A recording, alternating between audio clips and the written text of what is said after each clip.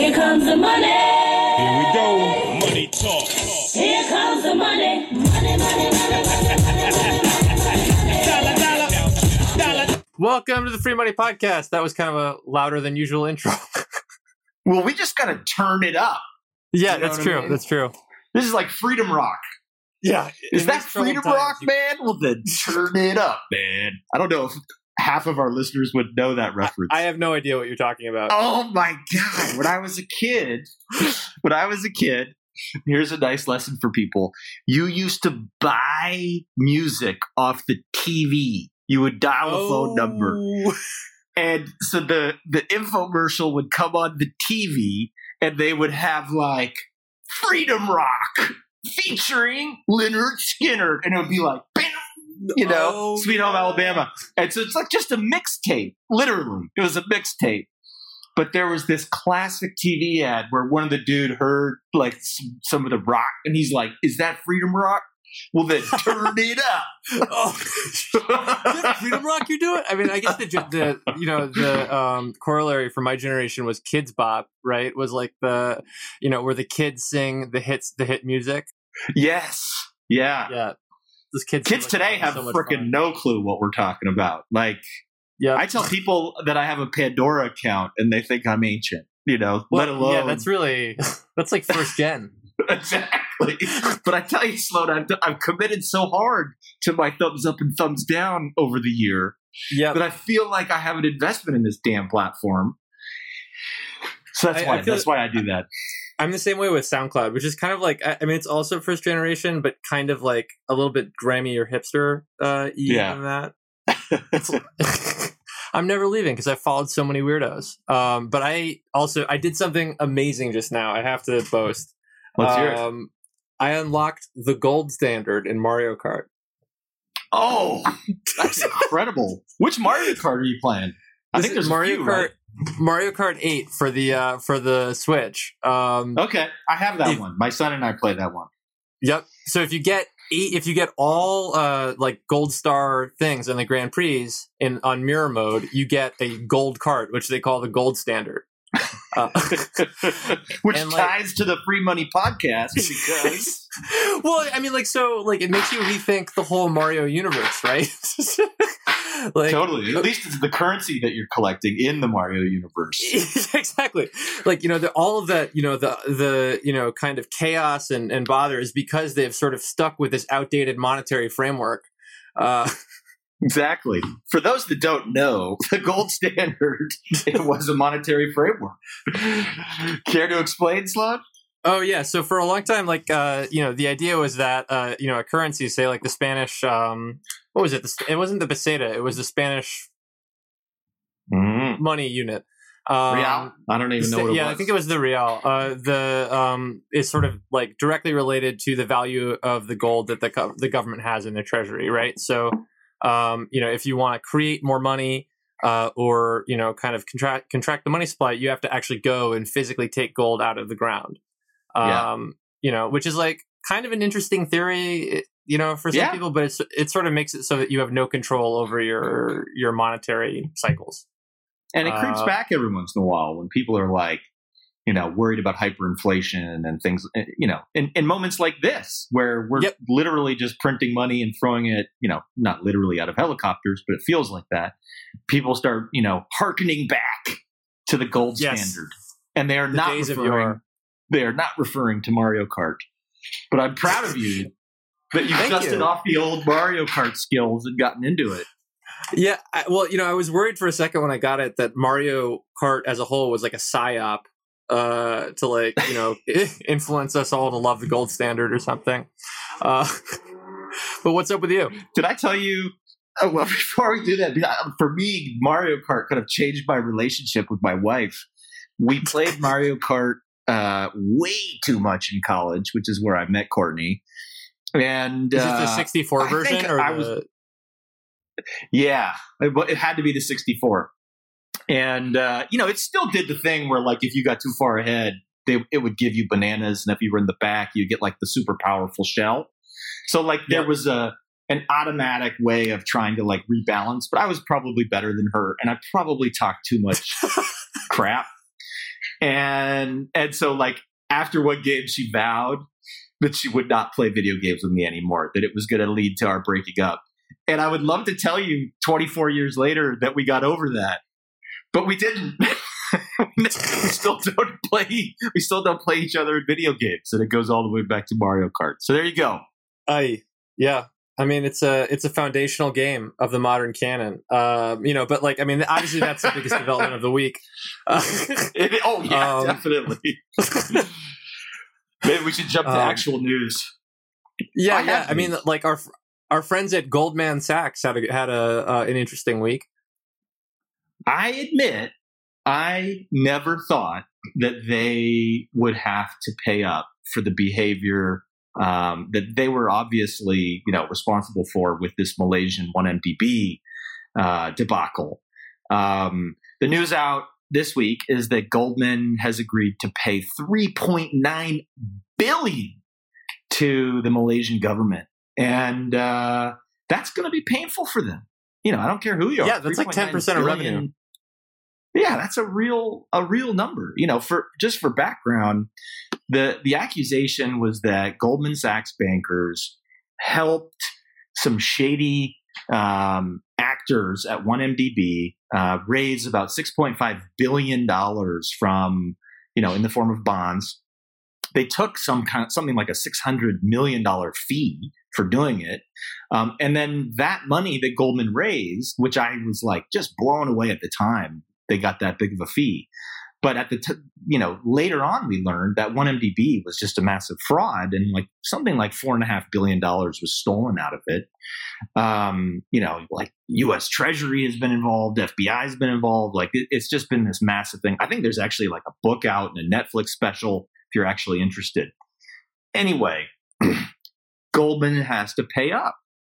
And to me, that's like crazy. You think of them as getting away with just about anything. It's like in the financial crisis, and like, nobody went to jail. Yeah, and usually with these settlements, like I have a philosophical thing where like, when does a fee really become a license, right? Like, I mean, if the fee for a parking ticket is like $30 and the fee for a parking garage is like $10, it's at some level you kind of go, okay, well, do I just take a shot on this, right? And I think that sort of mentality has really been observable in financial services, where people do the same thing over and over and over again. But this is the first fine I can think of that actually seems to impose some pain. Yeah, that's right. I mean, if you're trying to disincentivize bad acting, this is going to do that. This is going to push, banks and all kinds of financial services providers just to be more ethical, and this kind of brings us back to a lot of the things we've been talking about recently, which is like, the world seems to have normalized this abnormal activity. We've got COVID, we've got Black Lives Matter, we've got all these things. And then here you have like the big vampire squid of Wall Street actually getting nailed for unethical behavior. And so if you're an investor and you are actually like, look, I believe in my ethics, I'm not investing in Goldman because I don't like the behavior that I see there. Well, you just lucked out. I mean, well, you didn't luck out, I guess, technically. Your risk models actually did the right thing. Yeah. Yeah, exactly. I mean, let's hope that when you actually expressed your beliefs to whoever's implementing your portfolio, that they sort of interpreted them to mean that, you wouldn't get involved with this company for this reason, right? Which is always kind of one of the big thorny issues with ESG. Yeah. And, on this issue, exactly, like you're seeing more and more, this is also news this week, you're seeing more and more platforms get launched to try to help investors translate these types of, fears and concerns about companies across a range of industries and geographies into investment beliefs or investment policies. So like HSBC announced this week, they're launching some big new data platform to help investors understand the value of ESG in their portfolios. I think it was a month and a half ago, S&P announced the launch of their new ESG data business. And so it feels like the world is kind of coming around to this topic. and that we are finally going to get solutions to what I've described as the last mile problem of ESG, where it's fine and good to get all this ESG data, but then if you can begin to move it into the investment decision making, that's the hard part. And that's really, the final piece that's going to be so hard for everybody to crack. But we're getting there. Sorry to. Yeah, I mean, because of course the people providing the data so often are the issuers themselves, who have a vested interest in making themselves look great. So you got to have some kind of that's right. Real thought that's happening in the interpretive phase of implementation. So who's good at this? So there's not many people who are good at this. Luckily for us, Sloan, we have somebody to call this week who's awesome at this. Oh, we do? What? We do.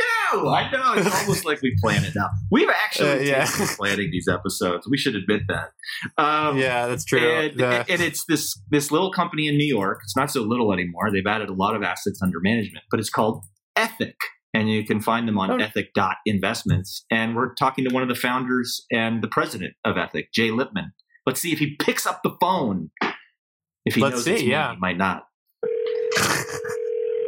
Yeah, we're calling him from a blocked number, so. That's right. Okay, good. He'll be devastated to hear it's me. Yeah. Ashby, you owe me $50. Oh. Hi there. Hey. Ashby, Jay. How are you? Good. You've got Ashby and Sloan, and you're on the Free Money podcast already. You didn't even know it, but here you are. Welcome, Jay. We do it live here. We're cooking with gas. We're cooking with gas. Absolutely. So Jay, we were just describing Ethic and the amazing, job you guys do of actually manifesting ethics inside an investment portfolio. And we were just running through a bunch of things that had happened this week, like HSBC launching a new ESG business, kind of following the lead of S&P a couple months ago. And obviously, Goldman Sachs getting this $3.9 billion fine for unethical behavior, and on through COVID and Black Lives Matter and all these different things. And so we just wanted to talk to you in part because you guys are one of the leaders of actually integrating these things into the portfolio. So we're just pumped to have you. And first off, how you doing? Are you okay today? I'm indeed well. I'm very lucky to be very fortunate going through the situation, as I know that a lot of people are going through tough times. So we're very fortunate. And I think that, as the volatility of the markets has started to calm, we've seen a huge amount of, even further interest in ESG, which obviously we've been fortunate to benefit from. So I'm excited to be on the podcast and excited to chat ESG. Awesome. Let's do it. All right. So the first question I have for you is, it's probably a softball because this is literally what you guys do. But just from a generic perspective, when you think about everything that's going on in the world, racial justice, COVID, how do these things, which many people in my world of pension funds might think of as extra financial and thus not relevant, how do these things in your world connect into investment portfolios? It's a great question. It's one that we have definitely been asked a lot in the last 3 or 4 months. And I think, to kind of bifurcate it between COVID and racial justice, I think on the COVID side, what you've been seeing is a lot of investors saying, as an investor, as I look at my portfolio, what in my portfolio may actually, number one, actually contribute to further pandemics like this in the future? And what can I be doing in my portfolio now to mitigate some of the damage that this pandemic is having? And so on the former side, what can you be looking at your portfolio that could potentially mitigate the risk of things like this happening again in the future? Well, one of the big topics we talk about is deforestation. So as a factor, if you look at your portfolio and you look at what kind of disease this is, it's a zoonotic disease, which means that it jumps from exotic animals to people. So fundamentally, anything that puts exotic animals in close proximity to people is going to increase the risk of these diseases, making that jump from animals to humans. And deforestation does exactly that, and it actually does it at a global scale. So any industries you're invested in that accelerate that process are going to contribute to that risk. So things like palm oil plantations, beef grazing, tobacco, these are the kinds of things that individual and institutional investors can be considering. And as we look at the kinds of things in the portfolio that could potentially mitigate the damage that COVID is having, as the pandemic continues to spread, we can look at things like worker protections. Which companies in the portfolio are actually providing protections for the essential workers that are on the front line, who's providing the PPE, who's providing the paid sick leave to the 34 million Americans that don't actually have paid sick leave through their employer, through government services. There's other factors like, a lot of our investors prioritize gender equity and women's rights in their portfolio, and as a result have had a real focus on gun violence through COVID, because as you may know, due to the shelter-in-place orders, due to a lot of the stay-at-home mandates across the world, there has been a dramatic spike in domestic violence, and domestic violence disproportionately affects women as they're being forced to stay home with domestic abusers and violent partners. And if there is a gun in the home during one of these violent events, it's 5 times more likely that event will be fatal. And so that's just on the COVID side. And sorry to go into so much detail, but these are the kinds of things that investors can consider. Yeah, this is a detail positive zone. So happy to jump on the racial justice side as well, because we've been obviously having a lot of focus. Before you do that, deforestation, doesn't that help prevent forest fires? What, are you having a few of those over there, Ashby? I'm just curious to hear you respond to that ridiculous question. But the reason I ask it is because you can't believe the kinds of things I have to listen to when people are making cases against using this type of data. And so I thought I would ask you another insane question. You don't have to answer it if you don't want to, but you can jump into your racial justice part. Probably akin to just getting rid of coral reefs being an easier way to prevent coral reef damage, just because there's nothing to damage. That's right. Yeah. So there's a policy that sounds like it could come out of Wall Street. We call it like it is here, but so jumping, you can fold the racial justice piece into the next one, because the next question I had for you is really around how ESG and sustainable investing gets integrated into the decision making. Is it about minimizing risk? Is it about building a fuller picture of an asset to invest in?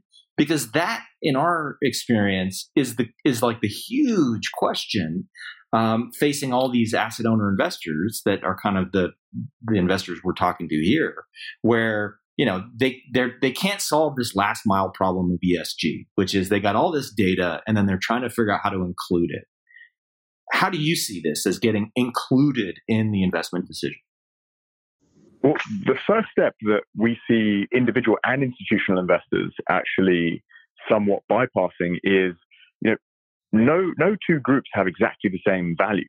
No two groups define the issues in exactly the same way. So the first step has to be to actually agree upon what you're trying to prioritize from a sustainable basis. What you're trying to prioritize, what you actually define the values to be. And if it's climate oriented, it can be climate oriented, it could be a combination of climate and racial justice. But once you prioritize the issues, then you can utilize that data in a more effective way to define which companies are worthy of including in the portfolio and those that are not. And then obviously, the integration of data is crucial to our business, and what we believe to be the kind of pivotal point in sustainable investing and really mainstreaming it is having the most possible data and informing fundamentally which companies are aligned with the values that you have defined and which have not. And that happens very early in our process once the mandate of values has actually been defined by the investor. So, I'm sure many of our listeners are absolutely shocked to hear that there are companies out there that perpetuate various injustices, racial, environmental, or I'm sure, the market being what it is, they'll come up with new ones before too long. But I'm wondering, what sort of power do investors actually have over that? What are the levers by which they can exercise control?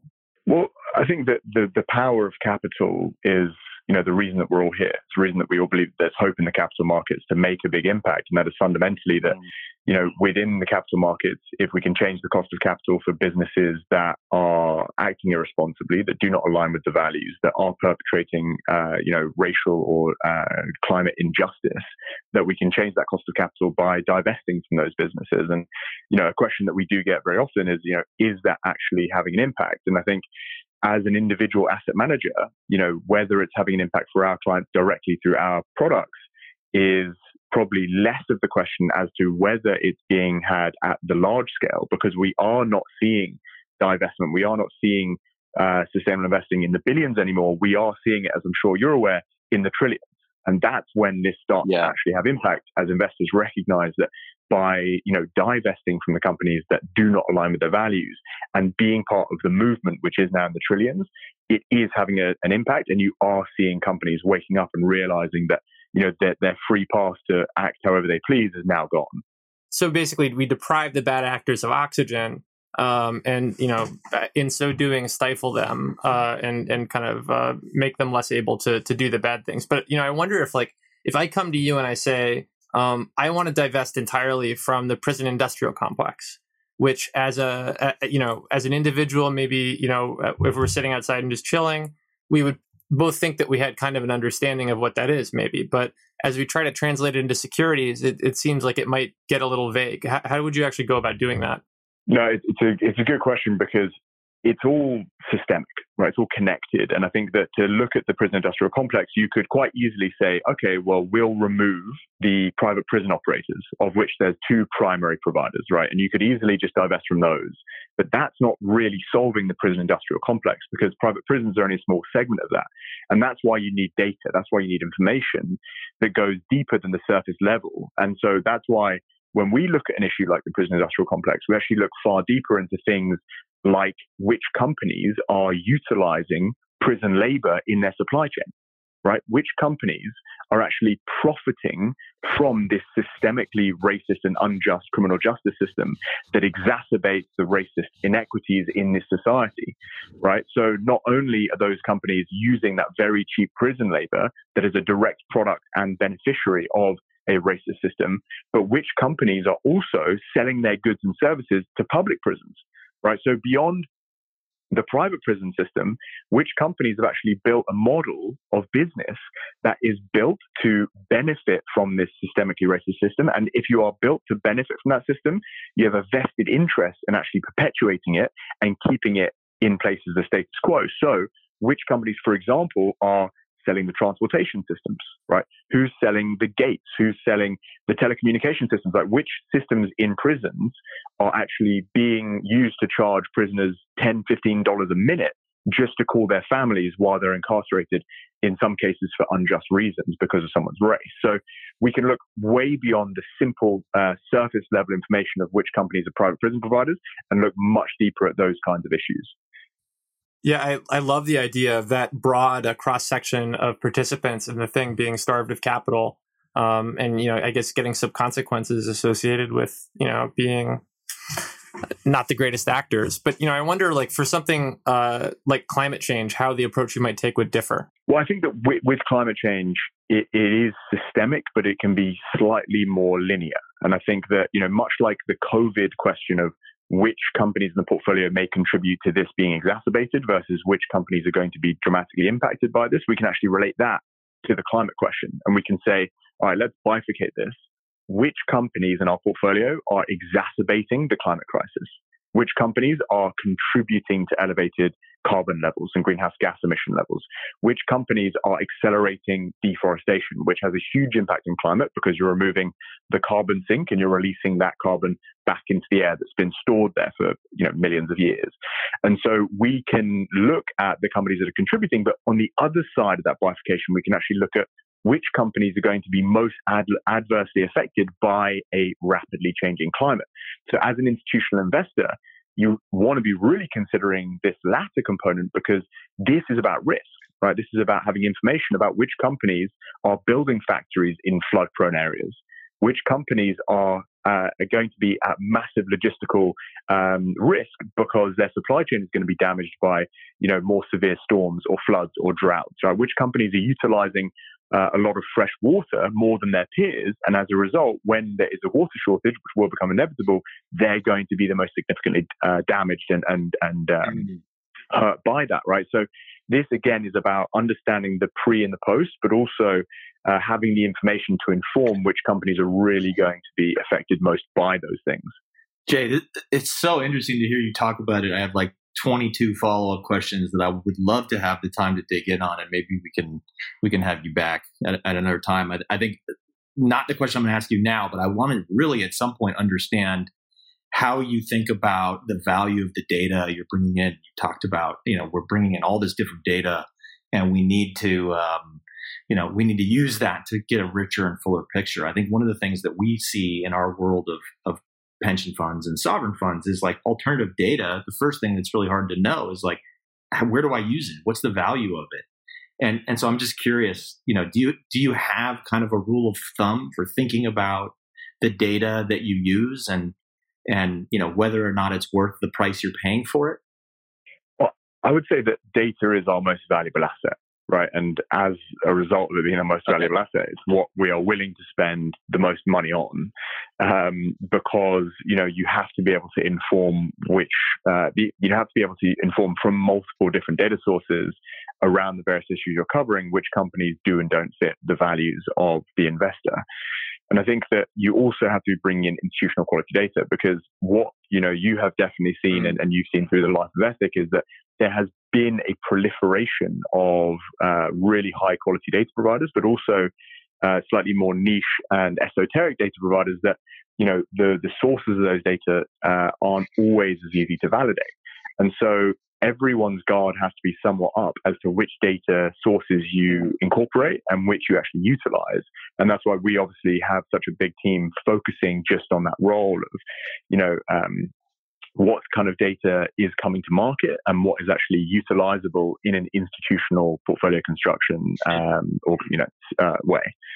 Isn't it interesting that like the future of ethical and sustainable investing kind of looks and feels like hedge funds? It's, like if you think about like the investors that have huge data and technology platforms, it's like you guys, you're putting the data, to good work. And then there's the hedge funds that, fine, maybe they're not all bad, but, those are the places that have huge data operations. Okay. The next question I had for you, you were talking a lot about like how investors are having an impact. And you mentioned the word divestment. And just hearing you talk about divestment reminded me that like, gosh, if we went back like 6 or 7 years ago, the standard refrain we would give you about divesting from stuff is that it was like literally just about managing your stakeholders, that it didn't change the cost of capital for the thing you're divesting from.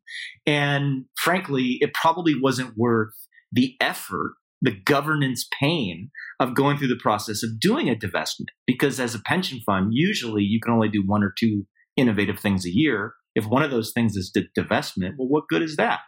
So, but then you mentioned, we had Jean Rogers on a few weeks ago, and I think she mentioned we have 70 trillion of sustainable capital out in the world. And if all that 70 trillion started getting serious about divestment, holy cow, maybe divestment's real. 70 trillion and growing. Like maybe we actually need to rethink like the standard like baloney we say about how divestment isn't worth it. If we got $70 trillion going to act. So that's a comment for you, Jay. Then the question for you is like, we've had all this wild stuff over the last 4 months. Can you think of a moment in this period where investors have actually managed to prompt some positive change with their, with that weight of capital behind them? Yeah, I mean, look, the world has changed so much in the last 5 or 6 months, but just before the world somewhat went on pause and the focus truly went to COVID, I think that we were seeing a huge amount of momentum with the climate movement, and we were looking at various industries. We were seeing the first companies in each of these industries actually announcing that they were taking real drastic carbon measures, right? And this is, we saw this in the technology industry with one of the leaders in that industry actually coming out and announcing that they were going to go carbon negative, and actually mitigate all of the carbon exposure since the founding of the business. And that is a huge step, because not only does it put a line in the sand as to what the standard can be, not just going carbon neutral, but actually that introduce that negativity, but it's also saying to their industry, like, okay, well, we're responding to this. Now, all the rest of the leaders in the industry have to respond to that as well. We believe that was based on investor pressure, but you also saw this in industries like the airline industry. right? We're the first company in the airline industry, a leader in that industry, announcing they were going to go carbon neutral, which was a big shock to everyone else in the industry, again, setting a different standard for the other operators in that industry and kind of announcing to, I think, the investors and the investment community that this is going to be the new standard for everyone in our industry. We're just going to be the first mover to it. So it's a response to investor pressure, but it's also a preempting of investor pressure by saying we're going to become the leader here. And therefore, when you're looking at this from a sustainable capacity, you know that we are going to be on the relative positive edge of this when you make that investment decision. You know, like as you describe all this sort of stuff, it's amazing the changes that you're talking about. But I'm also thinking about like how many individual QSIPs, how many individual securities you must have to, be able to assemble these sorts of data, kind of streams about, right? And I can't imagine that what you're encountering is at all standardized, at all easy to find. So I wonder when you look under the hood of Ethic, what does the input look like, and what do you do to get it to output?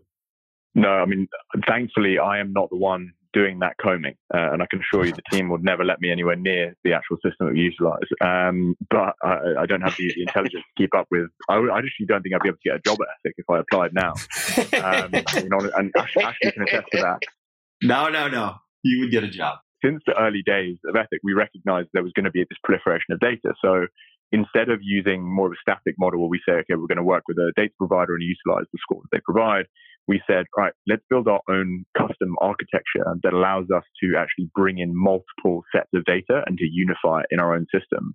And so what that allowed us to do was to, inform across thousands of different securities, across hundreds of different variables, the kinds of issues we cared about. And then we were able to constantly supplement that with new data sources.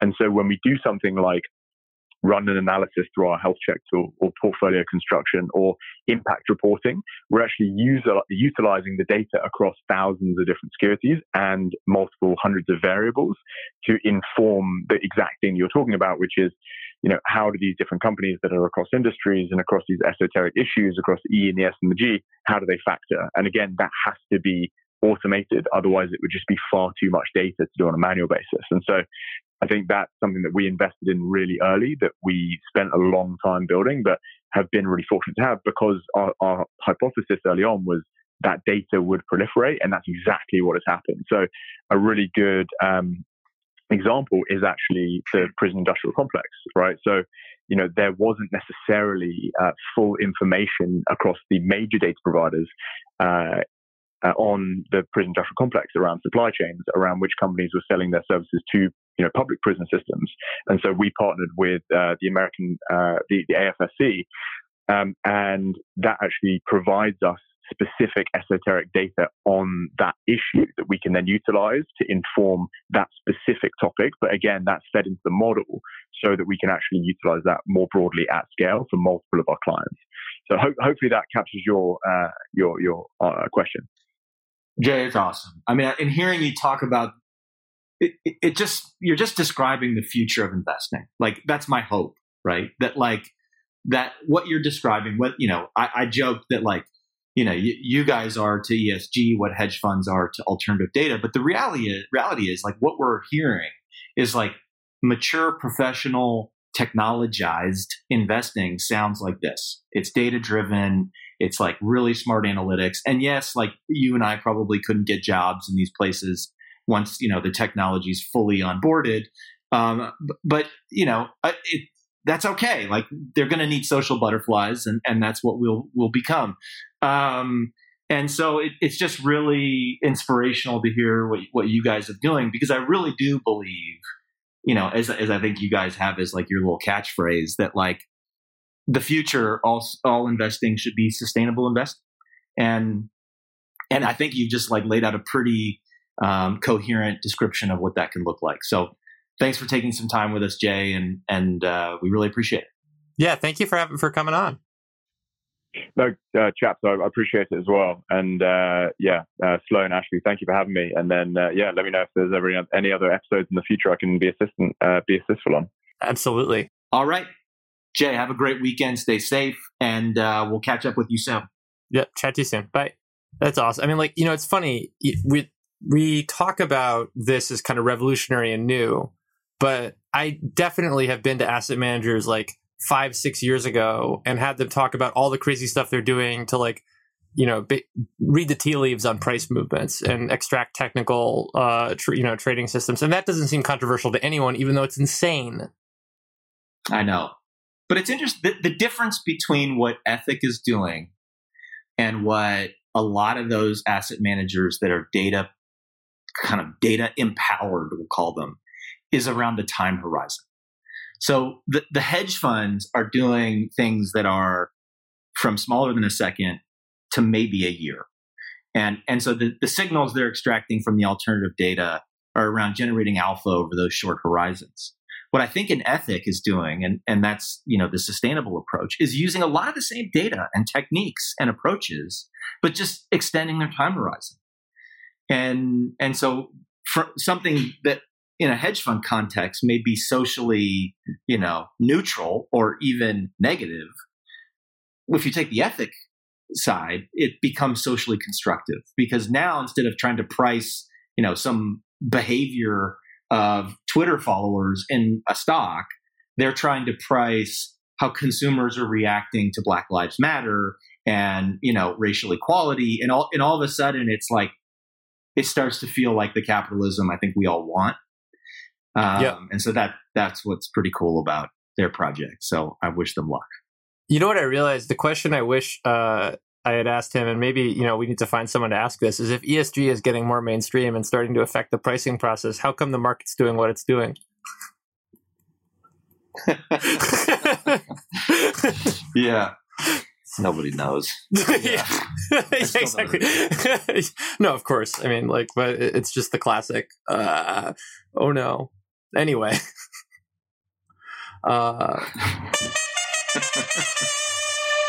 It's time for Dear Ashby. Oh, yeah. Yeah, you ready? I mean, this is the segment. Oh, wait. And I guess, before we get to this, I should just beg everyone listening to give us a rating on the App Store, right? Yeah. I think we have 4 now. Yeah, they're all 5 stars, ratings, which is pretty cool. Thank you. That that feels like a long distance hug. In case you're wondering what you're doing by touching. It's like that kind of comes through the ether, and we just sort of feel it as we're walking around. So please do it. It's very nice. When we see those we just kind of look out the window and take a deep breath and think to ourselves, yeah, that's nice. We sip our cup of coffee and we think, that's the good stuff right there. That's the good stuff. Out of our portable alpha mug. Oh, which yes. You can get in our Etsy store. Exactly. Right at the Free Money Atelier. I mean, I guess while we're shilling, we should shill the whole thing. Let's shill it all. Yeah. All sorts of good stuff. OMG WTF t-shirts. Ashby, you got some of those? I do. I don't have it on now, but I have it in my drawer. Yep. And actually, there's some underwear which I plan to put on sale so that we can just get them out there. The Free Money branded underwear out into the marketplace as much as possible. So anyway, first question this week is: it's summer. What are your beach read recommendations? Oh, great! I love this one because it gave me a chance to go back through my Goodreads ratings, which I do. The very first one that everybody, absolutely everybody who's made it through to this point of the podcast needs to read is called The Technologized Investor. This is fucking awesome. And I know this because I read this book after I wrote this book. So there's I haven't read the book yet. I'm sorry. What the frick? Yeah, so I wrote a book. It was published in April. It's hard to get the press out when you're stuck in your house because of COVID. Yeah, we've only talked like 15 or 20 times since then. So, I mean... You can get this on the Kindle, I believe. Okay, Ooh. So the next books that I'm going to say are legit good books that kind of changed my world. The one that I read recently, which I really loved, is Old Man's War. And there's a part in that book that blew my mind completely. where they describe the process of transferring the consciousness of an old person into a young person. It was unreal. Whoa. And so if you really like sci-fi, Old Man's War is a pretty fascinating one. You'll see that basically everything I read is sci-fi or fantasy. The second real book that I would recommend is the Red Rising trilogy. It's based on Mars. I haven't heard that one. It's like a classist society, and it's just so damn good. It reminds me of like Ender's Game and Harry Potter in space. So that one is a definite like kick it on the beach and lose yourself type of vibe. The one that I would also say is good is All Systems Red. It's all about this murder bot, which is a robot that achieves consciousness and is the protagonist. And does that count as alternative data? Like,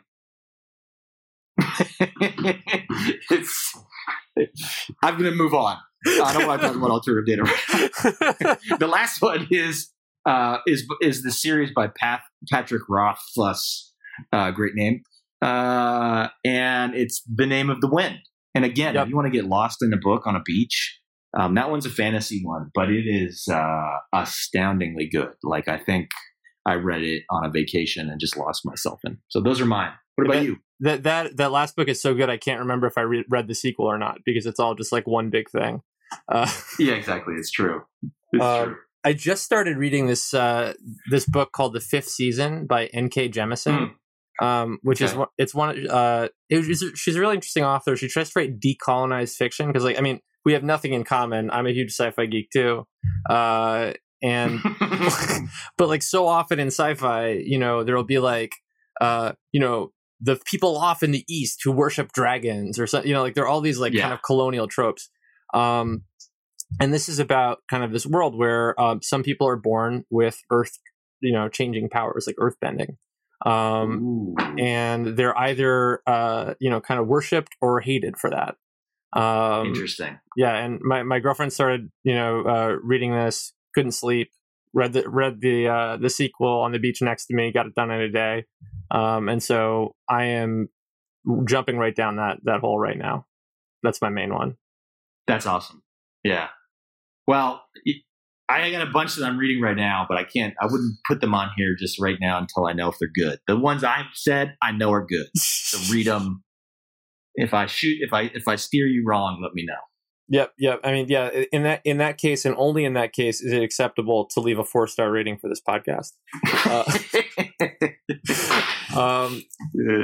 So the next question we have is, what will the recent changes in Hong Kong's legal status, i.e., I guess it's now Hong Kong we're treating as no different from mainland China, right? There's no privileged diplomatic relations. What will that mean for pensions? Lots of global organizations are moving their offices to Seoul. It's interesting. I know that a lot of the investment community has always seen Hong Kong as, a conduit for capital going into China anyways, right? And Ontario Teachers, Canada Pension Plan, probably a bunch of others out there, which I'm blanking on, have offices there. And they set up offices there because they wanted to get more exposure to the Chinese economy. And that was like, an in-betweener type of place where they could set up and begin to build those portfolios. With everything that's happened, those offices are still there. They're still running.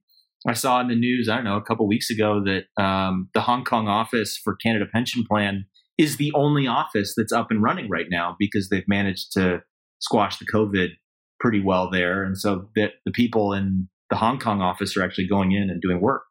That's so I guess crazy. Yeah, right. they are going to an office. Like we're talking about like bending Earth and doing all this stuff. Going to an office sounds like real sci-fi to me. I know. I had a Zoom call with Sydney, Australia yesterday, and the people were in an office. And I joked because they had featured very prominently wipes and sanitizer. But I joked because like it was too close to the camera for anybody to be able to reach it. But it was close enough that I could read that that's what it was. So it was clear it was like they positioned it like yes, we're in the office, but we have these things here to protect us, even if we don't actually use them. Anyway, I think if you move to Hong Kong for to have access to the Chinese market, you'll stay. The purpose there was to be in China anyways. If you were there because you thought Hong Kong was a global financial center and you sort of need to follow the sun around the world because of your trading operations, and so Hong Kong was the place you chose for whatever reason, I think you might move. Yeah. But my guess is most of the capital in Hong Kong or the investors in Hong Kong are there for China. Yeah. So it'll be interesting to see if Seoul or Singapore or Kuala Lumpur or any something else kind of pops up as a destination. But that's my take. I mean, it's, just as a New Yorker, I'll just luxuriate in the fact that the other supposed global financial centers, London and Hong Kong, have been summarily defeated in the last 2 years. It's like, oh, what's the next London? Oh, what's the next Hong Kong? Who's saying what's the next New York? No one would dare. Nobody. Nobody. The last question I have this week is, if your kid's school reopens next year, will you send them back? Ooh, tough question. I mean, you had the kids on the podcast, and now they're. I know, the that's audience's it. questions. Kids come on the podcast, and everybody wants to know my parenting philosophy. Look, my wife is on the school board, so this, I think if school's open, we're probably going to need to support the public schools here and send our kids. My confidence in saying that is that I don't think our kids are going physically to be in school for some time. Yeah, I think it's official now. We have gone back to starting school virtually, so we aren't sending kids. That's pretty devastating, obviously, because it's not a great setup as two working parents to have two kids at home trying to study virtually. But look, so if we're sending our kids back to school physically, my guess is that means we have a vaccine or we have a viable treatment that's working. I don't see us, like, with the amount of cases we have now, and just depending on when people are listening to this, like, we're near peaks in California right now. Like, yeah, we're like getting close to record cases, and deaths are ticking up again. And so it's not like we've flattened the curve and things are looking good. Things are looking really bad. Yeah, it's crazy. I mean, when we did the first podcast of the season, we were talking. I mean, like, the stuff was hitting the fan over here. Yeah. And I guess that's the delay is like maybe 3 months. And we were the first county to shelter in place in the country, I think. Wow. Santa Clara. Wow. Yeah. And so we, in a way, like, we did flatten the curve, but unfortunately, like, that flatness doesn't mean it's gone. Yeah. That's the thing that's super frustrating. Like, we've all done this huge thing where we stayed at home for so many months. I mean, I think I'm past 4 months now, and yet we're still dealing with it. So I think until we get the vaccine, we're going to have a problem. Fingers crossed. Fingers crossed. Yeah, here's hoping. Well, we'll be here with you until then, and who knows? Maybe when the world restarts again, we'll keep doing free money too. Yeah, we'll need to free that money. Yeah, exactly. Thank you all so much for listening to us, and we love you very much. We love you. Bye. Bye. I'm looking like money.